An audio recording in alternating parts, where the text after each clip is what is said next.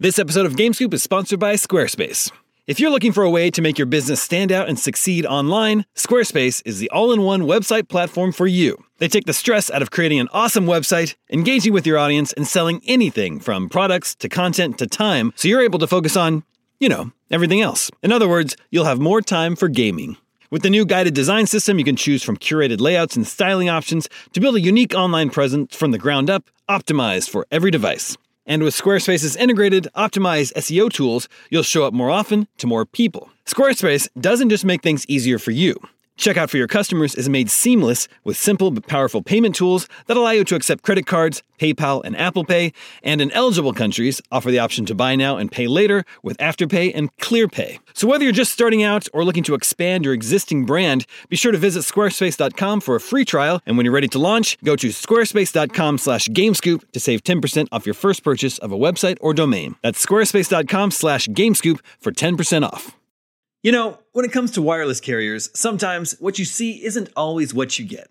Except with Visible. With Visible, what you see is exactly what you get. If you haven't heard of Visible, well, now you have.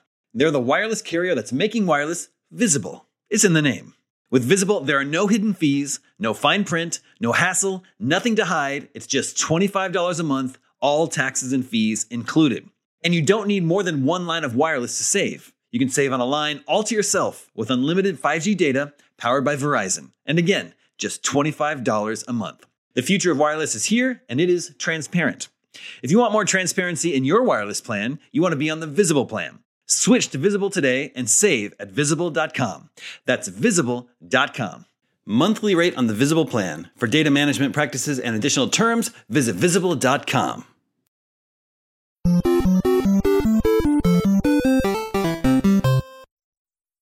Here we go. I'm so nervous. Me too. What's up, everybody? Welcome to IGN GameScoop. I'm your host, Damon Hatfield. Joining me this week is Tina Amini. Hello, everybody. Sam Claiborne. Wow, second billing. And Tom Marks is joining us this week. Hello. So nobody told me Tom was going to be on, so I didn't know. Surprise! That I should have brought this bow tie. Wow. This is embarrassing. It's tie scoop. Well, the embarrassing thing is that I don't know how to tie them. It And looks then like I'm a wearing clip-on. a t-shirt. Yeah, I have one of those little ones too. Little black guy that just like I ties guess on. black on black There you doesn't go. work very well. Yeah? Yeah. All right. Yeah, I you think you're can't right. untie Tom. Just assume it's there. This is such a fancy show now.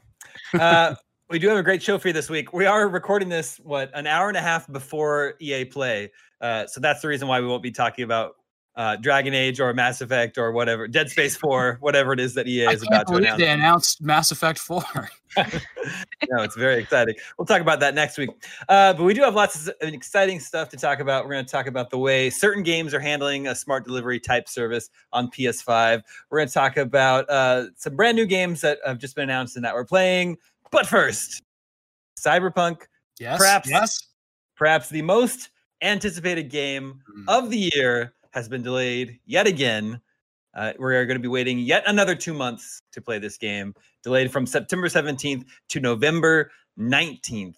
And what's interesting about that is that will presumably be right smack dab in the middle of the releases of next-gen consoles, PlayStation 5 and Xbox Series X. But Tom, I believe on Slack, in our news Slack earlier today, you were thinking that this might mean that the new consoles won't be out by November 19th. Is that right? Ooh. That was my gut instinct, was that maybe this meant that they felt it was safe to go there because they had been talking to Sony or Microsoft or something. This is entirely speculation.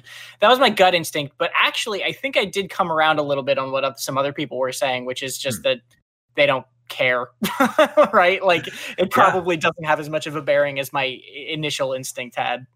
Yeah, not to steal our next topic about smart delivery, but they're one of the exceptions, actually, because that's kind of like an opt-in, opt-out feature. So I think they don't care. Also, I think they're like, we're gonna put this out on the original console as planned, and people will inevitably buy it, and then hopefully they'll just buy it again for an upgrade at some point. I thought it was really interesting that they said why they're delaying it, and the reason was they wanted to add more naked robots. Yep. That's an official statement. Yeah. We looked at the whole game, and there were a few naked robots in there, but they thought they could get a few more in there. Yeah, and then there's plenty of robots that are wearing clothes, and it's just really hard to redesign those robots. They just need to build models from scratch to have them be naked robots. This is why you need a variety of assets right from the get-go. Yeah. variety of asses. All right. So I don't know. It's interesting. Like, if this is like a week or two after the release of one or both consoles, it's just like an interesting time. Like Cyberpunk is probably, like I said, the most anticipated game of the year because it's multi-platform. Of course, PlayStation 4 owners are excited about The Last of Us Part 2, but only those gamers are going to be playing that one. So it's like it's conceivable that it could overshadow the release of these new consoles, don't you think? Mm-hmm. Especially if there's no game of that caliber, that's we already know there's Assassin's Creed also. So that's just another big thing. It's not as big, but that's like the big reason to play things on next gen. So that exists. But even Assassin's Creed Valhalla, like what we've seen of Valhalla so far, doesn't necessarily like blow me away visually or conceptually on the level of like Cyberpunk, right? Like of at least what we've seen of Cyberpunk so far. Like Cyberpunk, we've seen no gameplay. Well, we've seen technically like 2 hours, but it's been at like E3s over the last 3 years. Assassin's Creed. We've definitely seen Cyberpunk gameplay. Yeah. Cyberpunk gameplay is awesome. I watched somebody play that with a controller, which is a big difference than what we've seen from Assassin's Creed. Yeah, so like it's going to be interesting to see because I think if there was a game that could be in the middle of console launches and sort of still compete with whatever those launch games is, Cyberpunk seems like the game to do it, right? Because even in a console launch year, everyone is still excited for Cyberpunk and everyone is still like anticipating that game. Yeah, for sure. Yeah, even with simultaneous conversations about inevitably like, the speed of this game versus this or the features or the UI or whatever it is, that'll inevitably be part of that initial conversation. The initial launch is always going to be a little bit softer than like well into a console's life cycle where you're just going to have tons of games and like really see this thing fleshed out. So there will be some conversation, but I imagine a lot of the discourse, capital D, will be around Cyberpunk for sure. Mm-hmm. I think we'll all be playing Cyberpunk to the point in which we are switching consoles. Like I know we're going to talk about that as we've all mentioned now, but it'll be interesting the day where I'm like, now my save is going to be on my Xbox. I think that's really cool. Well, it's better for Xbox than PlayStation, right? Because like if you've already got your new console, you can play Cyberpunk on your Xbox One because it's backwards compatible. Mm-hmm. But the same won't be true necessarily for PlayStation 5. So it's possible you would have to have both your PS5 and your PS4 set up if you want to play Cyberpunk on PlayStation, right? I think that's unclear at this point. Is that right? Yeah, a little bit. They have more of the, as like a company, they have more of the sentiment of this is the PS5, this is its ecosystem. We want to move forward in this direction. Whereas Xbox is going more like an Apple model where it's like, here's where we are housing all of our software and you can kind of upgrade as needed, but it's not necessary either. So it's different philosophies. It's absolutely true. And if CD Projekt wanted to just do whatever they want with their saves, I suppose they could, right? If they just made a system that said like, oh yeah, you can just transfer your save onto PS5, I think we'd be fine there. Yeah, I mean, there are games that let you transfer saves from like Divinity Original Sin 2 lets you transfer your save from Steam to Switch, right? Like jump from PS4 to PS5 is certainly conceivable. Yeah, that is the weirdest save jump that I could conceive of, actually. So if that's been done. That's like crossplay to anything Switch. I'm just like, wow, they allowed that? Yeah, seriously. Well, in any case, we'll learn more about Cyberpunk on June 25th. That's when they're having their Night City Wire event. And then actually IGN will have a preview of Cyberpunk going up immediately afterwards. So please be excited for that. Yeah. A pre-show and a post-show with at least one familiar face, apparently. Apparently I'm on the pre-show, post-show. Awesome. Sorry, Tom. Cool. Yeah. We're covering a lot of Cyberpunk stuff next week, and that's the coolest thing. All these purple backgrounds are going to come in handy. Yeah. Finally. It's fitting with the aesthetic. We've been building towards this moment this whole time.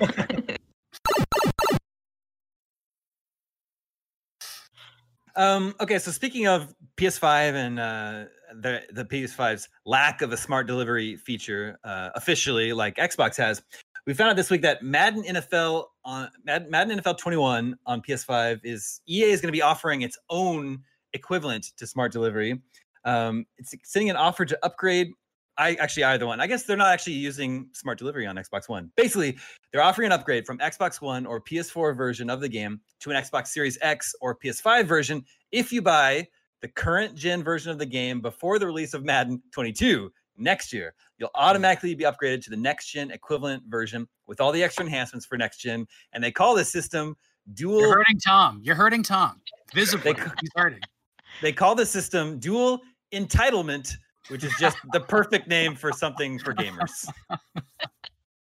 That's a joke, people listening, that we're making about ourselves. So don't get mad. Settle down. Yeah, I mean, I get that the concept has been like hassle-free, right? Like you're entitled to this game because you've purchased it and it's like within the release scope of a next-gen console. But man, there's so much you have to keep track of and so much at play here. So it's, like you have to think about what is the differentiations between the two consoles in terms of what are Sony's rules, what are Xbox's rules, which seem to be a little bit more flexible, and then what are like EA's rules that are cooperating with that or not cooperating with that. So it's just so much to keep track of. And EA in particular, or rather for Madden, like they have that specific date that like is an additional rule you've got to remember and abide by just to like know how to use the system. And another rule is that physical discs can't be used for upgrade to a discless console. Yep, exactly. So if you buy the disc and then you end up getting the digital PlayStation 5, no entitlement. So we haven't seen if there's going to be a discless version of the Xbox still, because that's still the rumored, unannounced rumored thing. Or even if it's like a lesser system, if it has a disc. But it is funny to see, like, just kind of messaging wise, that Xbox learned from that PS4/Xbox One announcement at E3, where they did all their stuff like, if you want to share, you have to do this, this, and this, and you can have these groups of people, and this is your family group, this is your friend group, and then PlayStation's like walks on, they're like, this is how you share games, here's a game, and now they're doing the Xbox did that. They just kind of like Microsoft, like, oh, if you want to play your games on anything, it doesn't matter. PC, sure, but just buy it once. Although considering we've been watching so many speedruns lately because we've been running those as charity streams on Summer of Gaming, I was starting to think like, so on Xbox, it'll automatically detect what console you're on and then load that version of the game digitally. So if you're on the Series X, they'll be able to load that Series X like enhanced version. But like, what if speedrunners don't want enhancements and they get in the way of like certain glitches that they use and they want to specifically run the less enhanced version, the like Xbox One version? It's interesting. I'm curious to see how that's actually going to unfold. That's or if it has any implications. Speedrunners always exploit things that are patched. So like it's already hard to find probably like, the 1.0.1 version of things that people were like really enjoying speedrunning, and then they patch it and it's like, unless you have that on a thing that you never update again, you're never going to be able to play it. Like people find copies of Nintendo 64 cartridges with earlier versions of the games on them before things are patched so they can break them more. I know Ocarina of Time is one of those. That's really interesting. And that happens already a lot in speedrunning too, where like developers, especially with games that are early access or updated frequently by the developers, the community will keep track of patches, versions of the game that they like because they have a certain bug or they're missing a certain thing, and the community will just sort of, at that point, because you're playing the game in such a different way, it doesn't really matter specifically what version you're on. So they just all rally around one version and they say, okay, this is the kind of community picked favorite speedrunning game. So yeah, it'll be interesting with that sort of thing already or auto updating, but they've found ways to get around it this gen. So they'll find ways to get around it next gen, I'm sure. It's for historians to figure out too, right? Because like each version of a game is like precious, right? Like all those things that were patched out could be historically interesting glitches and stuff like that. I think that's really funny. And kind of sad. We won't be able to preserve that stuff. It's interesting to think, someday, many years down the road, game preservation, being able to revisit, a game, revisit all the different patches that were released. And if you think about it this way, the reviews of games that we write are really important, and they're historically important. And they're, you look up Wikipedia, there's an IGN score, it says who reviewed it, all that stuff. That review of that product is instantly outdated when there's a major update or something like that. So like, unless we re-review something, there's a disconnect there. So there's the historical record of how things were viewed when they are out, and then maybe how you could like dip back in and play a game are like not there. There's no parity there. I think that's really interesting. And man, if I was in college right now, that's what I'd study. Cool. Anyway, there's very few games that are sort of making this commitment for PlayStation gamers. Where this dual entitlement thing. I think Destiny 2 is an exception. So it'll be interesting to see if more and more publishers sort of come up with their own fix for this, since Sony isn't providing just an overall blanket backwards compatibility. Last week on the show, we were talking about the PS5 showcase last week, and we talked briefly about how I thought it was a little bit odd that they opened up their future of gaming show with GTA 5. And of course, they introduced a program where I think every month PS4 gamers are getting like $1 million of in-game currency in GTA 5 online until the launch of the PS5 version of GTA 5 in 2021. And PS Plus subscribers will also get GTA Online for free for PS5 when that's ready. Anyway, GamesIndustry.biz ran an op-ed this week claiming that GTA 5 is actually the PS5's killer app. And I thought that was interesting. Of course, GTA 5, one of the biggest pieces of entertainment ever produced by human beings. And the op-ed on GamesIndustry.biz said, PlayStation has immediately made a play for the GTA audience, and it's doing it in 2 stages. The first is making a significant amount of in-game currency available to PS4 owners every month until the PS5 version of the game launches in 2021. Then once that offer ends, PS5 owners are able to claim a free version of Grand Theft Auto Online, as long as they do so within the first 3 months of launch. It's a crucial move in Sony's mission to get players to upgrade to its new console quickly. So I thought that was actually pretty interesting. It's like, there's no game bigger than GTA 5, and you have like a little bit of an incentive to get your PS5, purchase it within the first 3 months that it's available. Catch up to the online community, because that's one of the most obnoxious things possible, is to like enter in. You're just getting your bearings, even though there is like an opening world level to that game. But regardless, it's like it does help the incentive there too, to where you would be able to catch up reasonably so you actually want to maybe play the game. But yeah, it makes sense. I mean, it's a fair point. It's not super exciting for us because we're constantly watching the news, so it's not the most exciting announcement. It's like, oh, Skyrim's on another platform. Like, great. Sounds good. Played that game for 100 hours already. Like, not expecting to play it again on my Switch. But I think there's probably like a bigger, more mainstream audience where it is appealing if they're going to get a new console. Like, I think about my brothers. They don't play all the time, but if they can play GTA 5 if they haven't before, why not get it on PS5? Well, also, my mind jumps to the people who only really play GTA Online, right? Where if that's their only game, just saying, hey, if you get a PS5, you just get it, right? You don't have to rebuy this thing. You can just bring it on over is really significant, because if you're just only playing that game, then the barrier of entry is, it's not lowered by a ton of money, but it's just lower. It's just saying, this will just be here for you when you come. I think maybe Sony knows something that we don't about how many people play GTA Online on their platform. We see how many people play GTA Online. It's a huge community. It's not one that's discussed as much as, say, Fortnite or when PUBG was bigger and Call of Duty and stuff like that. But man, it's massive and it's cross-platform. But not all those communities are on PlayStation. And I wonder if the PlayStation 4's like go-to big gaming community that just has constant people on it might just be GTA 5. Yeah. So that's their move. Yeah, that's like an inherent player base. Why not scoop that up before anyone else does? Yeah. I know my GTA 5 codes on a PlayStation controller innately, but I don't know them on an Xbox controller. That's what did it. That was what the final signature went down, knowing that information. Yeah. And we've mentioned this several times on the show. But if it happens to be a slow news day for IGN, then the GTA 5 cheats and wikis page will be the most popular thing on IGN on any given slow news day. Only for 5 years now. Yeah, only. I love this last paragraph of this GamesIndustry.biz article. Was very interesting. It said, in an industry where games have become their own ecosystems, this generational shift will prove more complicated than before. You're not just asking gamers to put down the consoles they've been playing, but the games they've been living in too. As a result, we should expect the big console games of tomorrow to look an awful lot like the big console games of yesterday.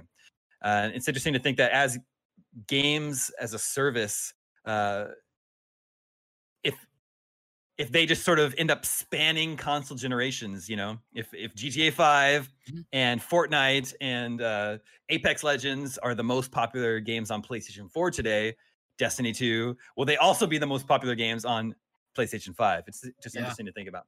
Yeah, that was the big debate around Destiny 1 to Destiny 2, where a lot of people didn't want to make like a sequel progression because it's like, well, I've been existing in this game. Can't you just support this game? And I think Bungie probably thinks about things a little differently now as they're thinking about Destiny 2. So it's kind of like, exactly as the Game Industry Biz article says, it's like taking that ecosystem and moving it forward. Like, I imagine when I used to be hardcore into World of Warcraft, what if like I had to upgrade my PC, but they're like, sorry, here's World of Warcraft 2. It's like, I don't know if I want to, reset all of that. Maybe I'll just have my older PC over here and still play this game where I've formulated a guild and like I have a built up player, a built up character or 2 or 3.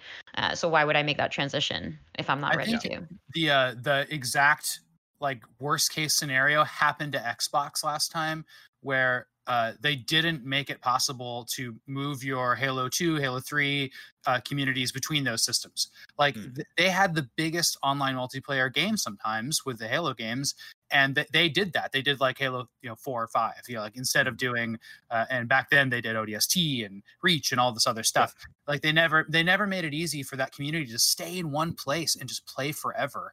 And whether it was across consoles or across discs. And now like Halo's not the big multiplayer game. Like I would have never predicted that 10 years ago. I would have thought like Halo's never going away because it's still just so fun and so perfect as an online game. It fractured the community every way that it could. Yeah. That's why I'm interested to see if Halo Infinite can be like a system seller for the Series X. Because you're right, it just isn't the popular shooter that it used to be. Here's what they need to do. They put it out now on Xbox One, right? And then they give you a bunch of GTA money for the next 4 months. And then you're gonna clearly be able to have fun playing that when it comes out. All roads lead back to GTA 5. GTA money, just the GTA money. That's true. Okay, moving on. We got confirmation this week that the last remaining video game event of the year that hadn't been canceled, PAX West, is now officially canceled. Not a big surprise. Everyone expected that. I'm not sure why they waited so long. But that's it. Now there are no more. There's no Gamescom. There's no TGS. There are no more video game live events in 2020. Instead, PAX West is being replaced with PAX Online, which I think is 9 days long. I think that sounds pretty crazy. Well, as we just put out like a month long convention, I feel like that's nothing. Yeah, I don't know if the PAX organization knows what they're getting into. 9 days of live content. And I know not everyone goes to PAX, but I think it's significant because 60,000 people do go to PAX and they get hands-on with some of the biggest upcoming games. Like it could have been Assassin's Creed Valhalla. And then they go out into the world and they evangelize. They do the marketing for a lot of these publishers, and they tell people about what they played and what they liked. So but you're just doing a big metaphor for viral spread right now too. Well, that's actually true. They also would do that. There's literally they called it the PAX Pox, right? Yeah. Is like the sickness you'd catch from going to the show. This is also funny to me just because it's the last one. It's the last domino to fall, but it was also the last domino standing because PAX East was like the final big event that happened before everything started shutting down. Yeah. We were there, Sam and Tina. Yeah. And they had really good hand sanitizer stations everywhere, and people did a pretty good job. That was before anybody was wearing masks or anything, though. Like was like everybody was surface-based concern. Yeah, and considering all this broke out technically in like November, December, I'm shocked that something more didn't come out of that event. Very fortunate, obviously, that nothing happened to us too, but. I do distinctly remember that being like the last trip I took in general, but the last like big like in-person event that we attended to. So I remember it wistfully. Stuff too. That's probably true. Yeah, one of the last few restaurant outings. Like things hit so quickly right after PAX. Yeah. This year's PAX, so it's 9 days of live programming. I think that us four can fill free. 1 of those days. It's free. Can we still get a GameScoop? That's the big point. Yeah. Can we still get a GameScoop panel? Full day? I think we can. Yeah, we'll see. Okay, let's try to get a GameScoop panel on PAX There you go. I do like that. Okay, so the benefits, the silver lining to this is that it has a better global reach because a lot of people, for a variety of reasons, can't attend one of these events, whether it's cost, whether it's a country to country visa, whatever restrictions. So it effectively makes it a little bit more global and lifts the restrictions from having to pay for the event too, and then being limited by passes. So gone are scalpers, and people more people can participate now instead of. Because if anyone's ever tried to buy a PAX Pass, it's like gone in 30 seconds. It's very first come, first serve, and out very quickly. So that part is kind of nice. Yeah, if we were to have gone this year, the one thing that I will miss above all was the cool vintage shops and how there was like cool old games to buy everywhere. And we had a really fun day going from shop to shop, and we all picked up some cool stuff, which is just sitting in the office unplayed because I was like on the display pile when we all scattered. Yeah, that's true. Okay, so tell me, I want to know what your gut tells you. PAX East 2021 is currently supposed to kick off on March 25th. Will that happen? I say it's not going to happen. Really? Yeah. 3 months into 2021. So initial projections were like, okay, 2021 is going to be when things start to open up again. But man, did we throw that out the window and got very tired of quarantine and decided, to start abandoning that. Obviously some of the reasoning behind that being very legitimate in terms of the economy and impact there, but it's definitely going to delay in terms of like we're going to have to go through that all over again once that spreads. And I'm in Texas currently, where we've shot up in the last few weeks quite a bit in terms of cases. So I have to imagine we're going through this all over again in a few months. Yeah, and we don't need to dwell on this, but I do think people are going to be very, very resistant to going on lockdown again. So it'll be interesting to see what happens. That's true. Yeah, it's totally dependent on organizers if they want to kind of follow suit there. I think it would be, I feel like I'm projecting that in that time frame, that's going to be what the responsible thing to do is, but we all haven't been necessarily behaving responsibly with it. So who knows what the decisions will be. Well, we'll see if PAX East 2021 ends up being canceled. It's too cold anyway. I mean, it is very cold. Yeah. Yeah. Seattle. Yeah. Let's do PAX East in Seattle. Then I'd consider. And then PAX West in Boston. Yeah. That makes sense. This is smart delivery fine print levels now. We could just do PAX East in Kansas City because it is east of California. There you go. Yeah. And Kansas City is nice in March. Plus, you could do PAX East in Kansas City, Missouri, and PAX West in Kansas City, Kansas. Exactly. Did I get that right? Exactly. I got that right. Yep, yes. That's right. Okay. This episode of Game Scoop is brought to you by NordVPN. As Scoop Nation knows, your Omega Cops have been a little obsessed with a movie called Weekend at Bernie's lately. But as happens too often these days, it is difficult to find it streaming here in the US. That's where NordVPN comes in. With NordVPN, you can switch your virtual location to a more enlightened region where they appreciate the comic delights of Weekend at Bernie's. And it's not just for streaming movies and shows. Switching your virtual location can allow you to save money by purchasing flights, hotels, and subscriptions from other countries at a cheaper price. And you can do all this worry-free as NordVPN threat protection features protect you from viruses, malware, and phishing sites. Best of all, NordVPN costs the price of a cup of coffee a month, and one account can be used on up to 6 devices. To get the best discount on your NordVPN plan, go to nordvpn.com/gamescoop. Our link will also give you 4 extra months on the 2-year plan. There's no risk with Nord's 30-day money-back guarantee. That's nordvpn.com/gamescoop.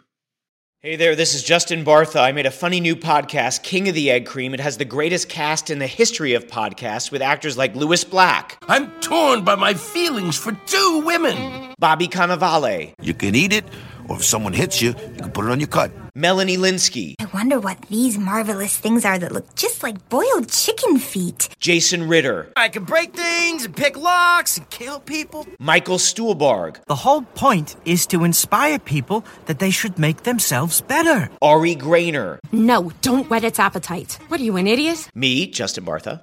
That's not just any egg cream, that's a Lemke's special. And all narrated by the hilarious Richard Kind. This is the story of Harry Dalowitz and how he rose from nothing to become New York's King of the Egg Cream.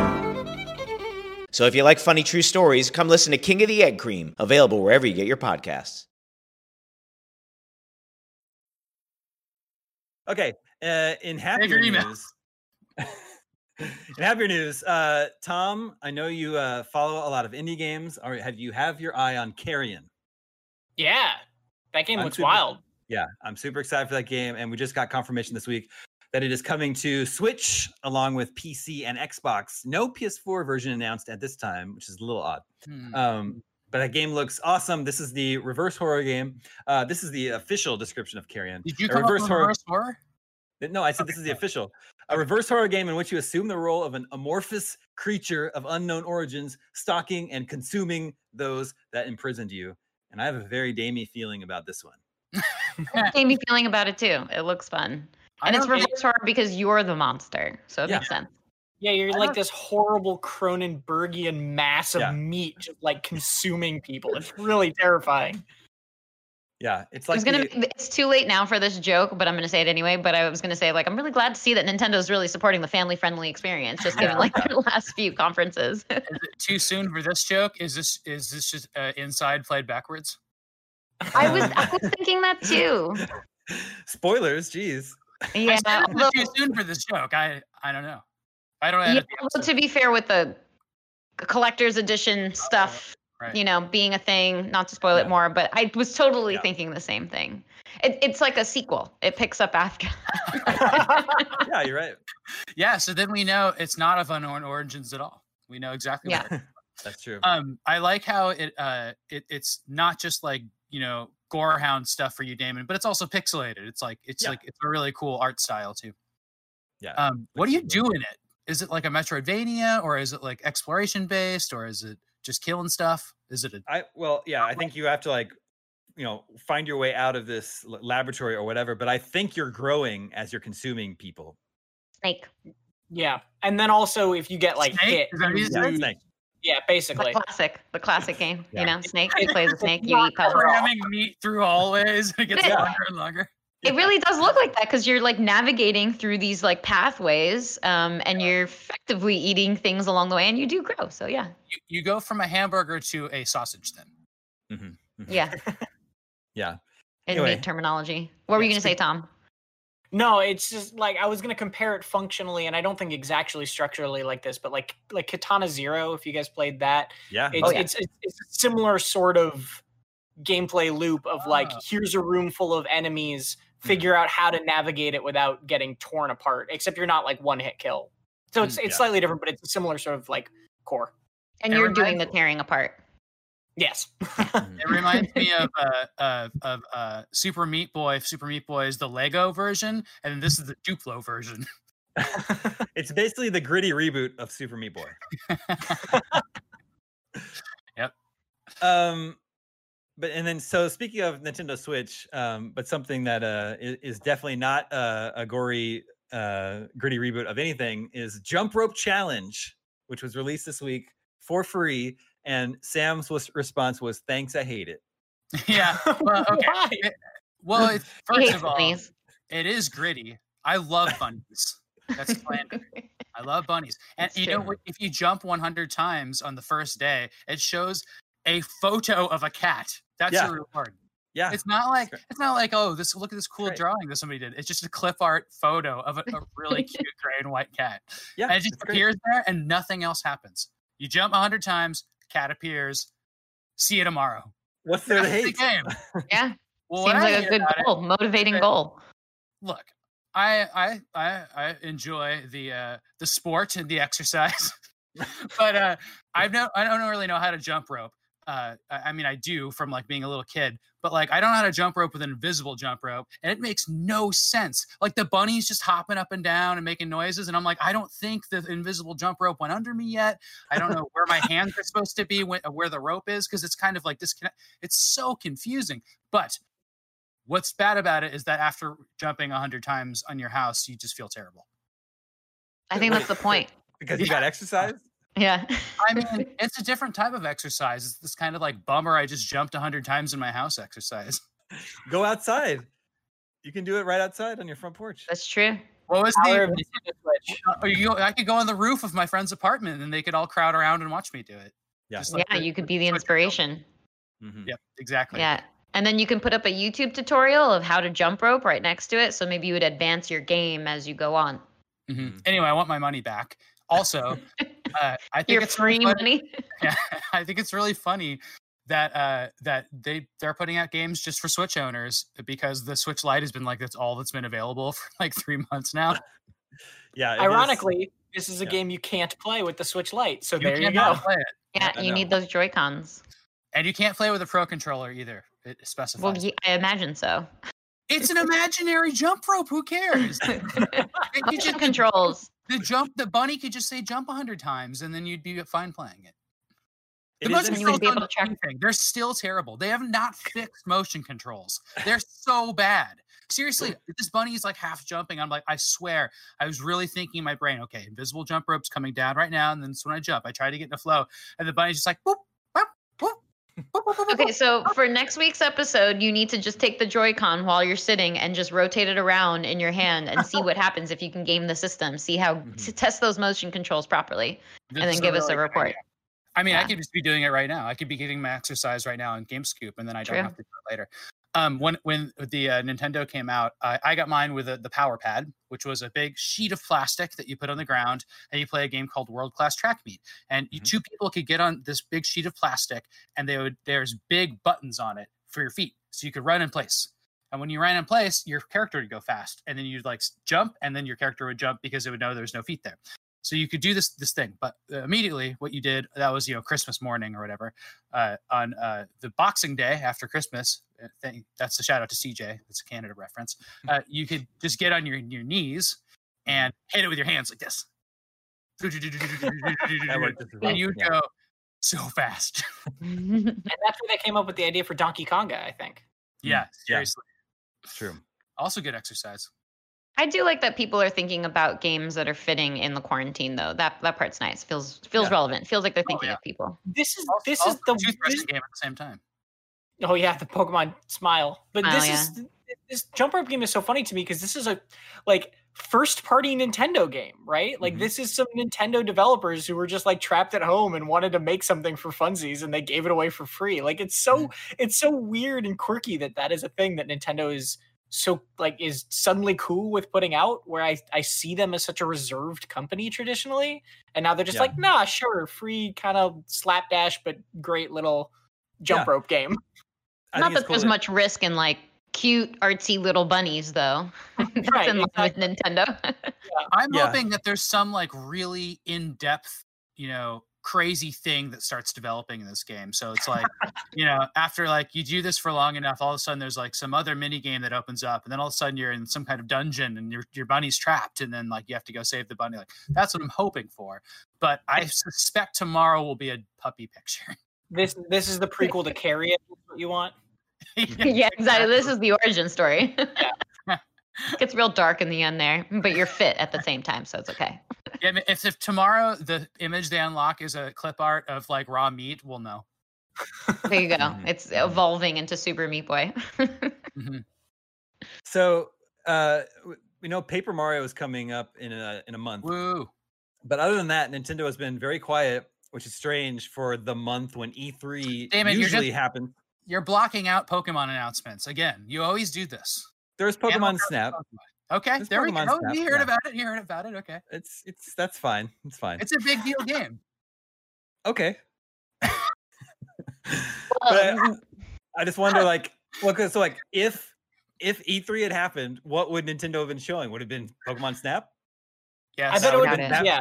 That would have been their big game. That's it? No, I don't think it's their big game. I think we're like every 2 days they're revealing a game now. So they probably have a big game.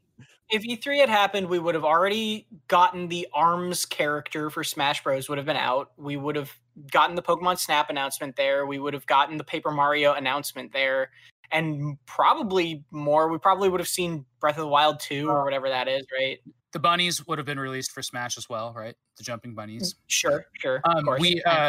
We would have seen presumably a giant Mario celebration thing, which I'm sure would have been the theme of their booth, if not Pokemon Snap. If Pokemon Snap was the theme of their booth, that would have been really cool. Yeah, but to be fair, they did have some of that stuff leak, so it has, I think, some to do with that too, where some of that was spoiled earlier than they intended. Yeah, where are these Mario remasters? Are they That's real? a great question. Is this I hope they're not on 3DS.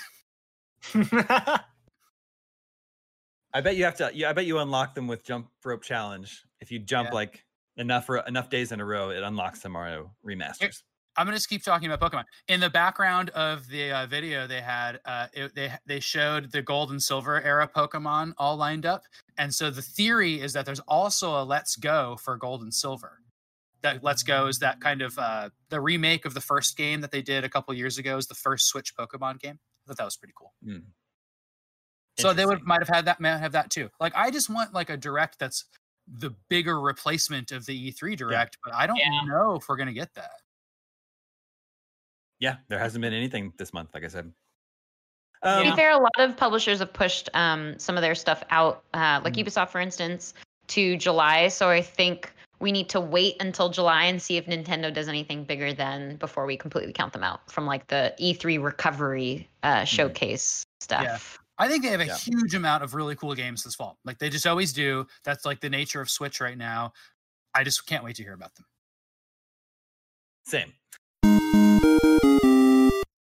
Okay, let's talk about what we've been playing. And I believe at least Sam and Tina have been playing a hot new video game. Mm-hmm. I don't know if Tom has been playing as well. Talotu? No. Are you playing, Tom? Yeah. Okay.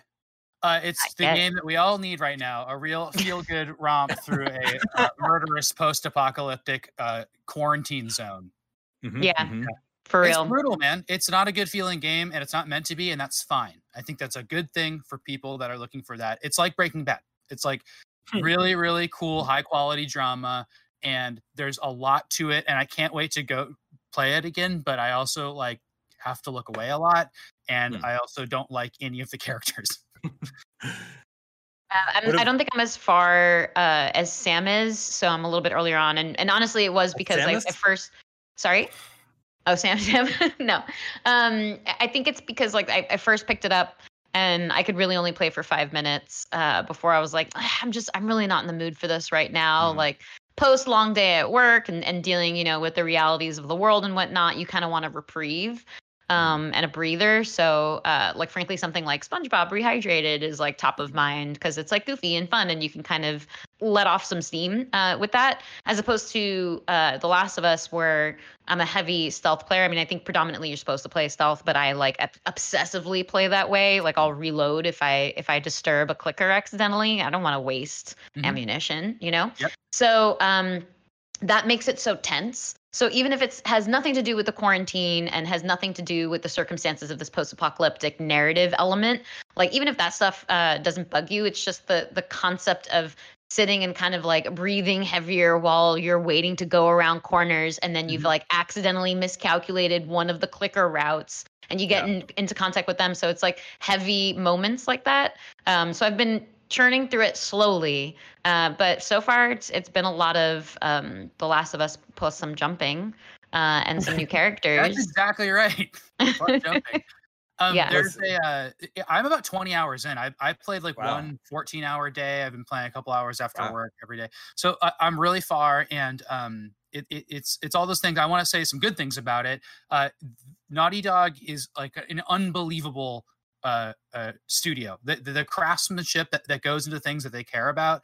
There's like a guitar in the game that you pick up from time to time and you can play chords in it, and like the fingering is unbelievable. Like each string is bent and the chords are perfect, and then you can strum by hitting the pad on the controller, and like the picking sounds like that kind of stuff is amazing. Every face, every hand, every blade of grass, every like moss covered old car is like so cool in that game. You go to places that are like things you would like to see in the post-apocalypse that are overgrown because they'll be beautiful then. Like, you know, I don't want to say any of them, but you get to see stuff like that a lot.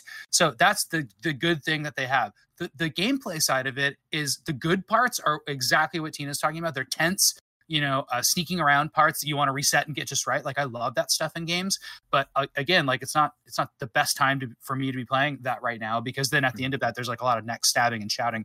But there's an element to this game which I also is kind of in the past, and that's that you're doing a lot of triangle searches where all you're doing in a giant beautiful area is kind of going up against invisible walls and trying to find the triangle that allows you to hit the triangle button and then climb up to something, or hit the triangle button and lift something, or hit the triangle button and interact with the environment. So it's like where the climb everything stuff that we're talking about is saying like, oh, you can build an amazing environment, an amazing game, and then you can climb everything and explore. This is not what that is. This is like these channels that you go through, and it's, you know, at the end of them is narrative, and during them is cool dialogue and stuff like that. It's just such a weird, it's just Uncharted still. Like, it's crazy to be playing Uncharted still, but like super serious and really pretty.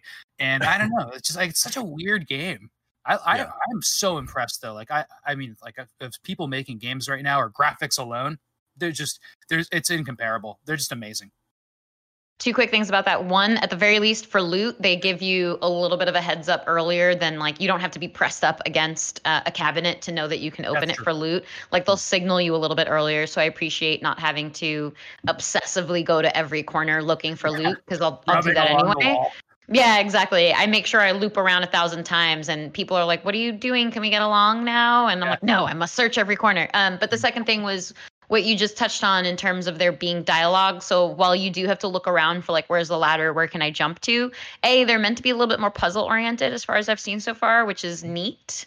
I don't know that it's necessarily smart yet. Jonathan in our official review loved the environmental puzzle stuff. So I think I just need to like develop a little bit more in the gameplay to see some of the extended stuff as like we get through the tutorial areas, or as I get through the tutorial areas. But in the midst of all of that is that classic original Last of Us element of, okay, we're going to carry you through those gameplay moments that normally would be quiet, with really interesting dialogue that extends the story, extends your relationship with people, extends your understanding of even yourself as your own character too. So I like that stuff. Mm-hmm. That's what Naughty Dog's good at. Tom, do you plan on playing The Last of Us Part 2? Yes. I actually played through the first one for the first time about a little over a month ago, in anticipation of this. And it's funny hearing you guys talking about it, because I'm excited to play it, and all the stuff about like it being hard to play through and not like an enjoyable thing, even if it's like, or not fun outright, is like exactly why I didn't play The Last of Us 1 when it first came out.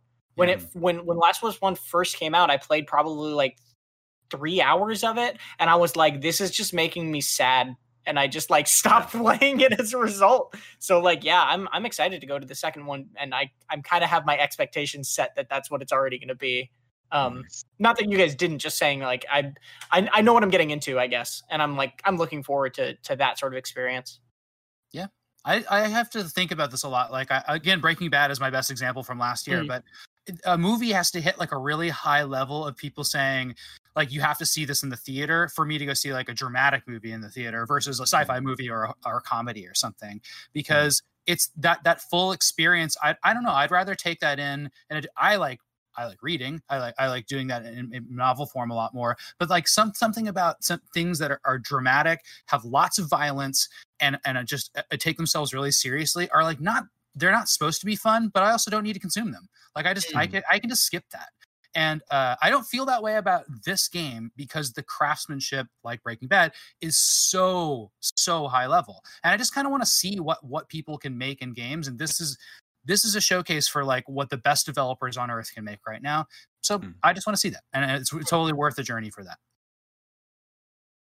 Yeah, I'm definitely going to check it out. I'm in a little bit of a pickle because I never finished the first one, and I need to figure out the best way to prepare myself for 2. Like, do I just read the plot synopsis? Do I watch the cutscenes? I don't know.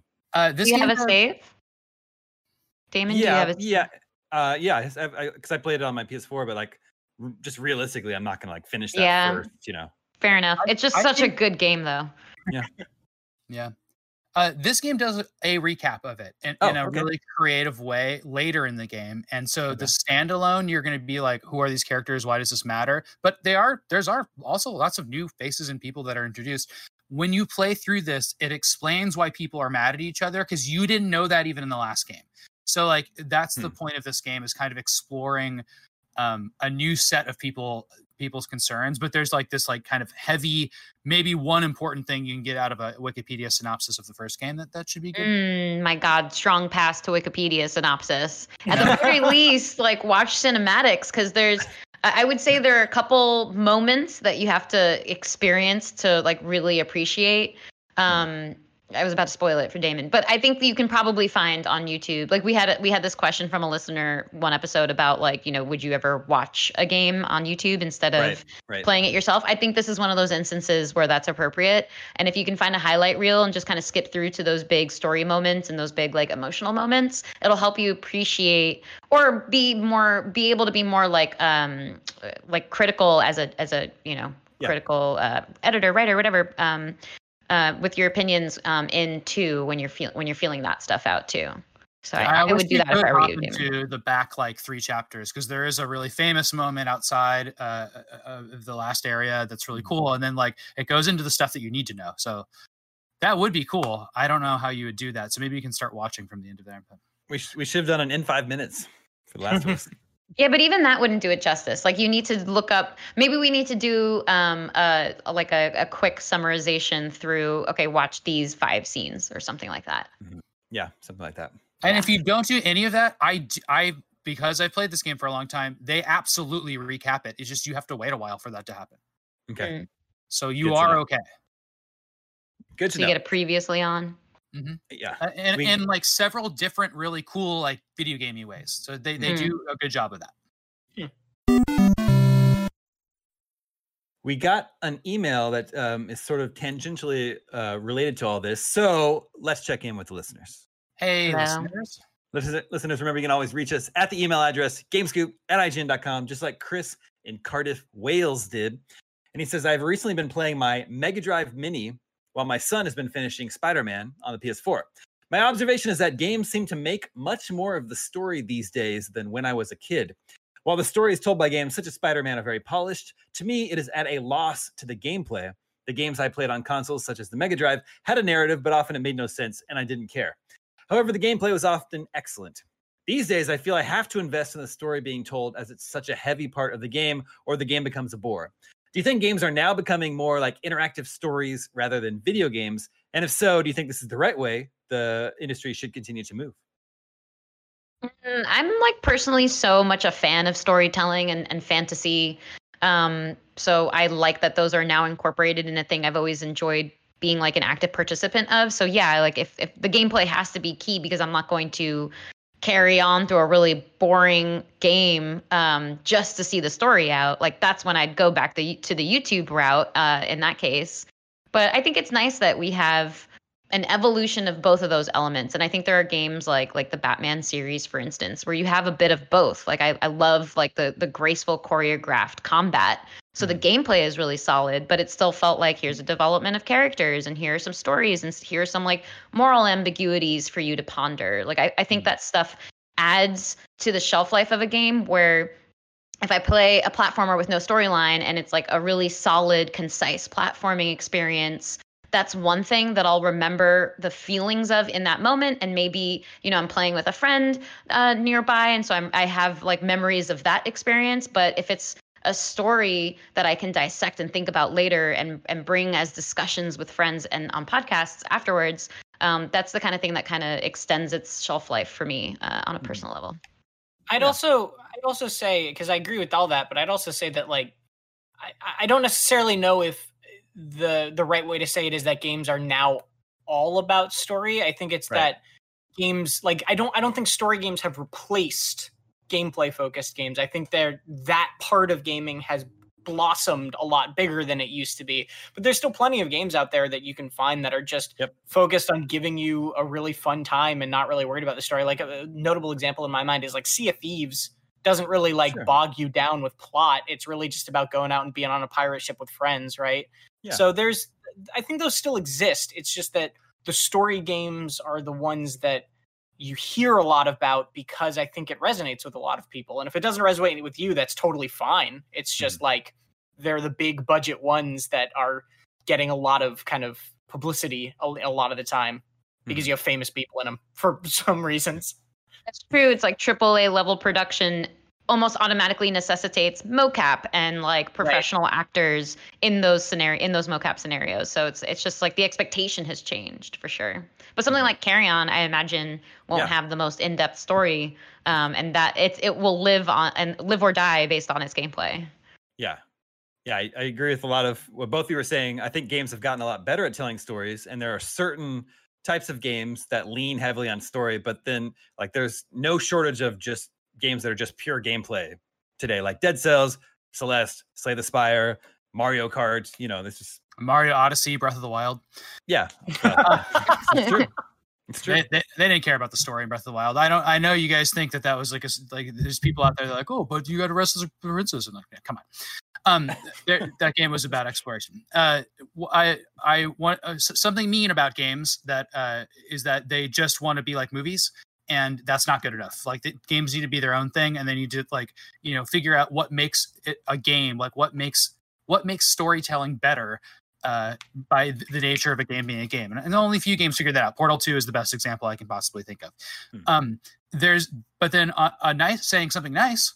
I think it's really cool to employ a bunch of people that are writing and mocap acting and acting, and it's just this giant studio system that's developed for creative people, and like that's the coolest thing. I think that's so awesome that there's just a million more jobs in writing and making cool stuff now. The games have gotten up to the point where we need actors and dialogue. Yep, those are all really good points.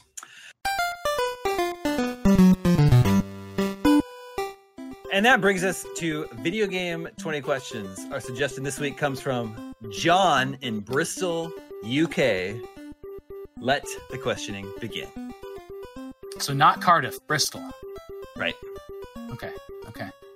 Is there a prominent story in this game? Oh. To keep it relevant? No. Oh, a gameplay game. Okay. Is it a spooky game? No. Okay. I like how he thought about that. What do you think that means, Tom? I think that people get spooked by all sorts of different things. I'm gonna keep it going on the train of thought. Is it a violent game? Not by today's standards. Okay. Okay. Like by the literal definition of violence you could find, but nobody would, bat an eye at it. Yeah. Okay. That's like how gratuitous violence. Yeah, in the first Mario game in the manual, it says that every single brick in the game is a Mushroom Kingdom resident that Bowser's turned into a brick. So you're just you're murdering more than Nathan Drake, basically. Right. I feel like we got an extra clue in there. Yeah, we did. So I think it's not Mortal Kombat at today's standards. Yeah, I'm gonna go ahead and say, is this game from before 1995? Yes. Okay. Did this come out on the NES? Yes. That's 5. Is it a licensed game? Yes. Nice. Good one. That's great to have. I feel like we normally get a no on that one. Doesn't help narrow it down. No. Oh, is this a good game? It's okay. It's like I love it. 20 Questions has had 2 yes or no answers that have been better than yes or no. It's like a 6 in the old days, 6.5 or a 7 on the IGN scale. You can't just go by the real scale? What do you mean? Like today's scale? Yeah, I'm just kidding. So license, it could be a Ninja Turtles game. Is this are based on a movie or cartoon? I don't know. I like narrowing those down sometimes.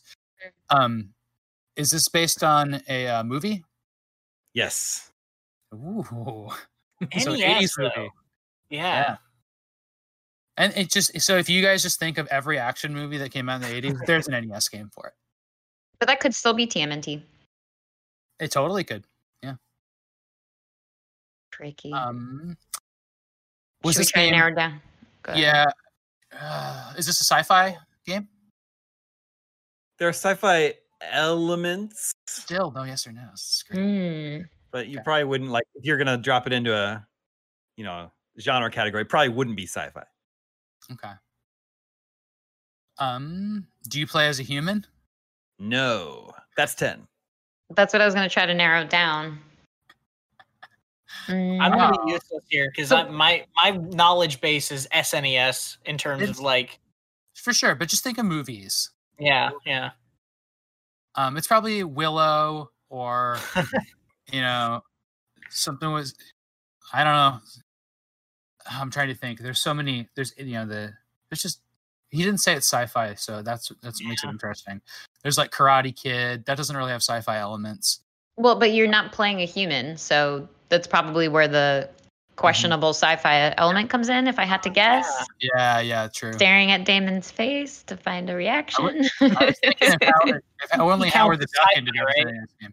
What's that, Tom? E.T. counts as sci-fi. What does? Who? What? E.T.? Oh, E.T. Yeah.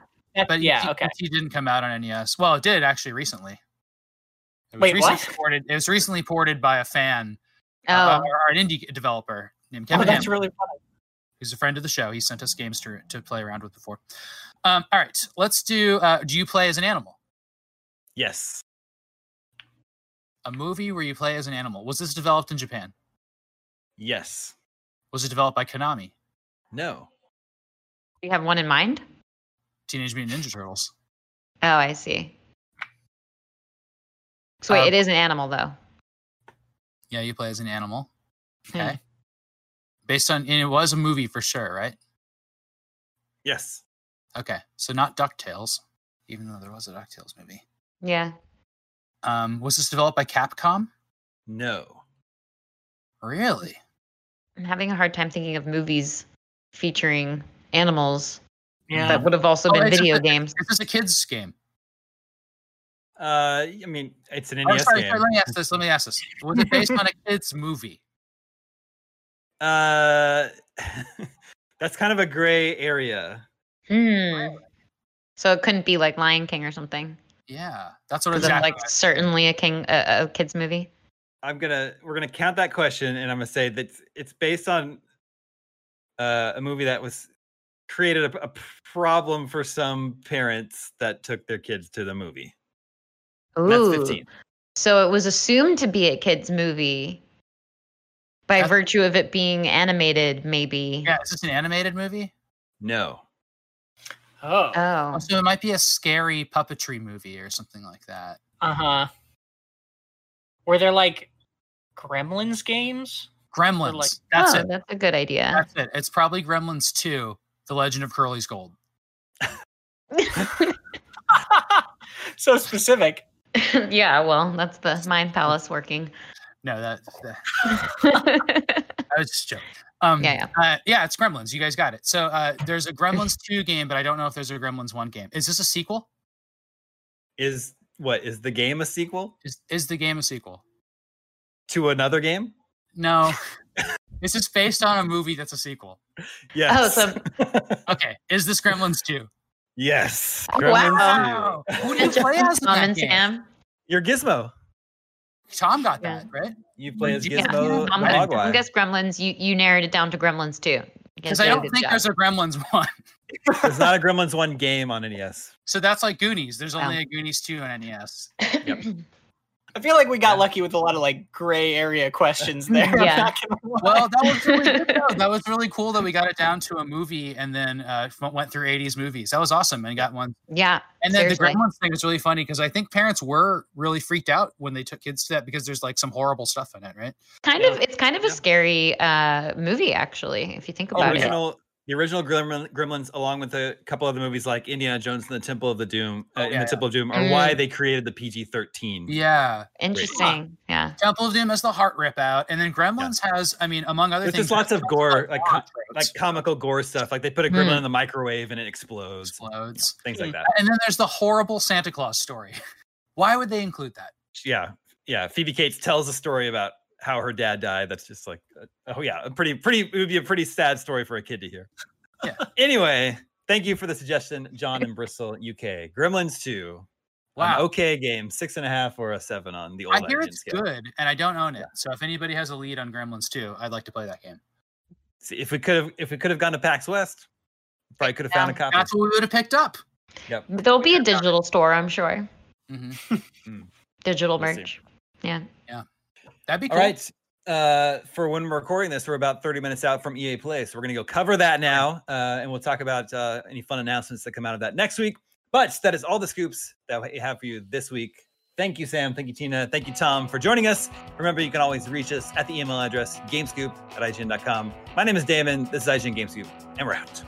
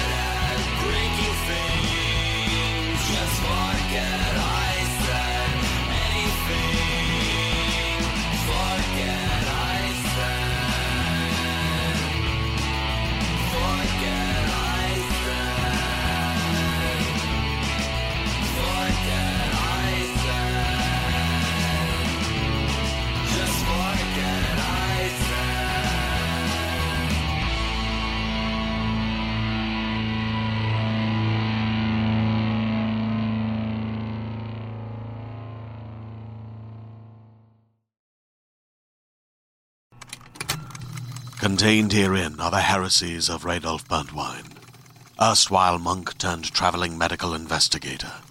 Join me as I uncover the blasphemous truth of a plague-ridden world, that ours is not a loving God, and we are not its favored children. The heresies of Radolf Burntwine, coming January 2nd, wherever podcasts are available.